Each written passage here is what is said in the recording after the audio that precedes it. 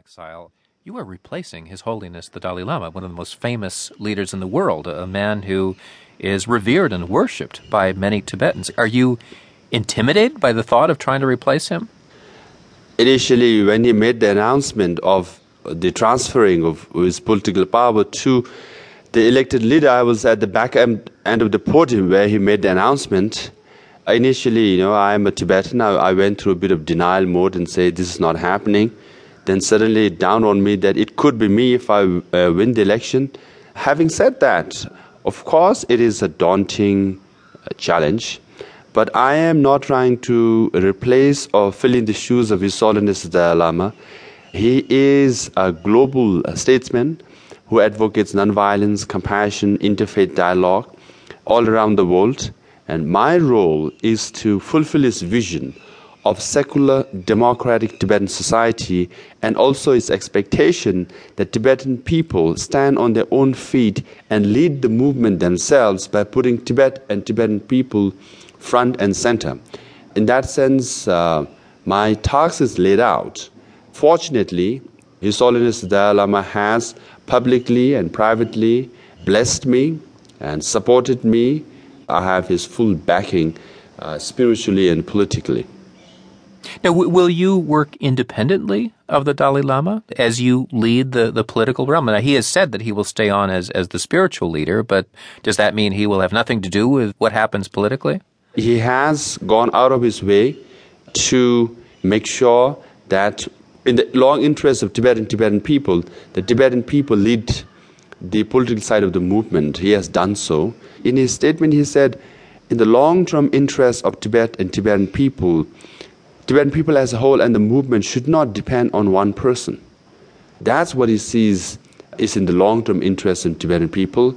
So I function independently. Having said that, His Holiness has 60 years of experience as the leader of the Tibetan people, and he has led us brilliantly. So it will be natural for me to seek his advice and wisdom on very important matters if need be. And of course, this is a brand new experiment, I guess you could say, for the Tibetan people. I mean, this is a new democratic system. And I guess the question is why the Tibetan people should have a democratic form of government. Actually, in some ways, Tibetan case is a lab test for combining democracy and exile movement. You really don't find many democratic freedom movement. But what His Holiness says and what we believe is what we are striving for are basic principles of democracy: freedom, dignity, and identity and equality. And while we are striving for, we have to not only talk the talk but walk the walk. So we are saying to the international community and to Tibet inside Tibet particularly, these are the things what we want in Tibet. And these are the things what we are implementing in exile, even though it's a very unusual, difficult situation. How has China reacted to your election? Well, they have given me few labels, and not so pleasant ones.